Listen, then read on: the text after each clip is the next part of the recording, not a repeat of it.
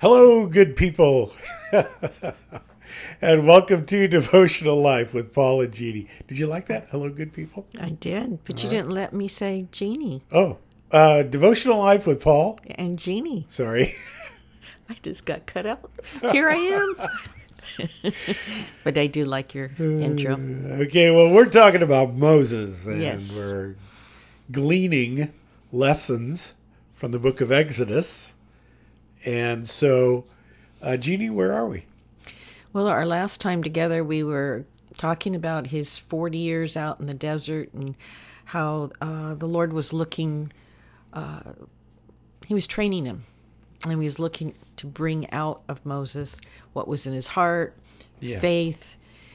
We read from Deuteronomy where Moses told the people, this is what he's brought you through the desert for, to humble you and get you to trust his word and obey his word and to stay humble. So the same was for Moses. And so we're getting towards the end of that 40 years. And Yeah. It was a seems to be a quiet period, but there was a lot of construction going on within the life, heart, and character of Moses. right. And I was mentioning to you that I remembered that Paul the Apostle, Oh, when he got yeah, converted, remembered that after he got knocked off the horse and had that yeah, conversion, that he went out to the desert. And some sources, historians, mentioned that it's probable that he went into the desert and to meditate, to be alone with the Lord. I'm sure the Lord drew him out there, but maybe in this same place, Mount Sinai. So that would be interesting, huh? fascinating. Yeah, Yeah. And so those 3 years, what did the Lord want out of Paul the Apostle? Certainly to humble him, because he was pretty right. arrogant and he was so smart and he knew all the Well, law. And, I think that Paul thought that he knew the scriptures. So right. Paul thought that he knew the scriptures, but I think that the Lord went back through his learning And and highlighted and said, "This is about me." about the Lord Jesus. Yeah. Yeah, and so he had to put that together. Right. Just like on the road to Emmaus, where Jesus walked with those two men, Yeah, and he went through the back of the scriptures and he highlighted what was referring to the Messiah himself. It exactly. must have just come alive to Paul. Right. But 3 years he was out there. So, again, a training Isn't there period. there's some point there in the scriptures where somebody's I think, making fun of Paul the Apostle, and your much learning has made you mad, Yeah, right, so right. he was intense in the study of scriptures. He was, but God had to get his attention so he could hear him. Right. And I was also thinking how our time, I mean, we might not go out in the desert for 3 years or 40 years, but it's how important is it for us to have that quiet time every day with the Lord and to Yeah, silence everything and yeah. then tell the Lord, I want to hear your voice so that you can quiet yourself and remove yourself.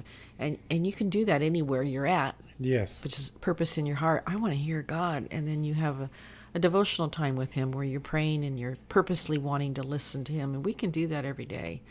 We should do that every day. Yeah, we Well, need guess to. what? We are doing that every day with devotional life. We are. So moving forward, we're in Exodus 2:23, and it says, "Now it happened in the process of time that the king of Egypt died." So this is the what was his name again? Was it Ramses? Yes, Ramsey one, and he had a son Ramsey two that Part ends up one. taking over. Yeah. Okay. So in process of time, so that means time doesn't stop for anybody. Sure Even this doesn't. Pharaoh who claimed to be God and had Right. people worship him Worshipping as him, God, yeah. in the process of time, he's gone. He's He's gone. dead. Out Deader of than the a picture. doornail. Right. Right. So we're not to look to people, no Nope. matter how high and mighty they think they are, or how rich they are, or how much they think they know, leaders. We're all just In the people. process of time, they're going to die and they're gone. We're all people, frail and fallen, Right. with a desperate need for the Savior. Right. So he dies, and it says, Then the children of Israel groaned because of the bondage, and they cried out, and their cry came up to God because of the bondage.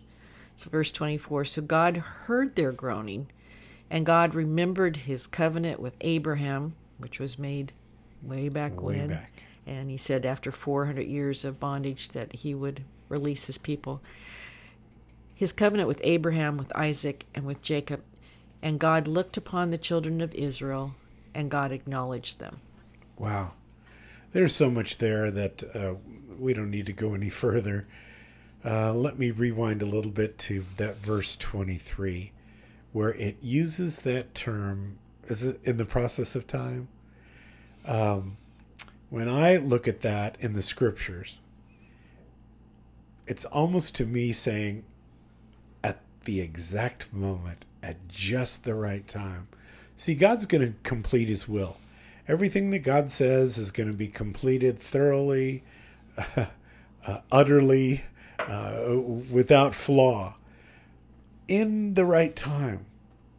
And that not only applies to the life of Moses and the life of the children of Israel, but it applies to the church, and it applies to each one of us individually.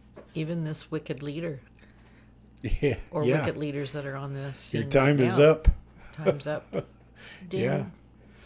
So, but what the other part that really strikes me in that verse 23 is it's a verse about prayer.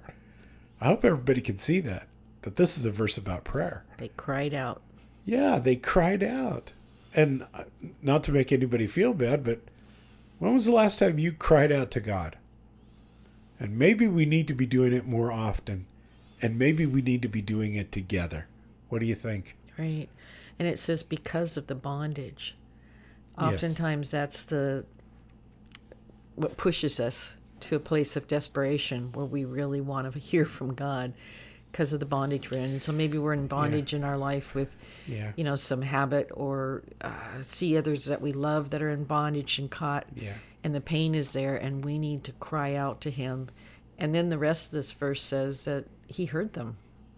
Yeah, to me, it's the idea of seeking God with your whole heart, wholeheartedly. Is there any issue in your life that needs you to seek God wholeheartedly, without holding back? And, I think of it with our kids and our grandkids, and I think about it with our church family. Our nation. And I think about it with our nation. Oh, Lord, help us. Hey, everybody, this is a news flash. The United States used to be a Christian nation. Wow. We need to cry out. Oh, Lord, help us. So give me the second part of that verse 24 real quick. So God heard them groaning, and God remembered his covenant with Abraham, with Isaac, and with Jacob. And God looked upon the children of Israel, and God acknowledged them. Yeah. Lord, as we call out to you, hear our prayers. Acknowledge us, Lord God, because our prayers are not based upon our goodness, but, Lord, are based upon your mercy and your grace and the goodness that you have given us through Jesus Christ. And so, Lord, it's in his precious name that we call out to you. Father, you see the needs in each one of our lives. We ask, Father, that you would move on our behalf. We ask, Heavenly Father, that you would show yourself strong in the situations that we feel are plaguing us. Help, Father. Help from above, Lord. For we pray these things in Jesus' wonderful name, and everyone says, Amen. Amen. God bless you. We love you. See you soon.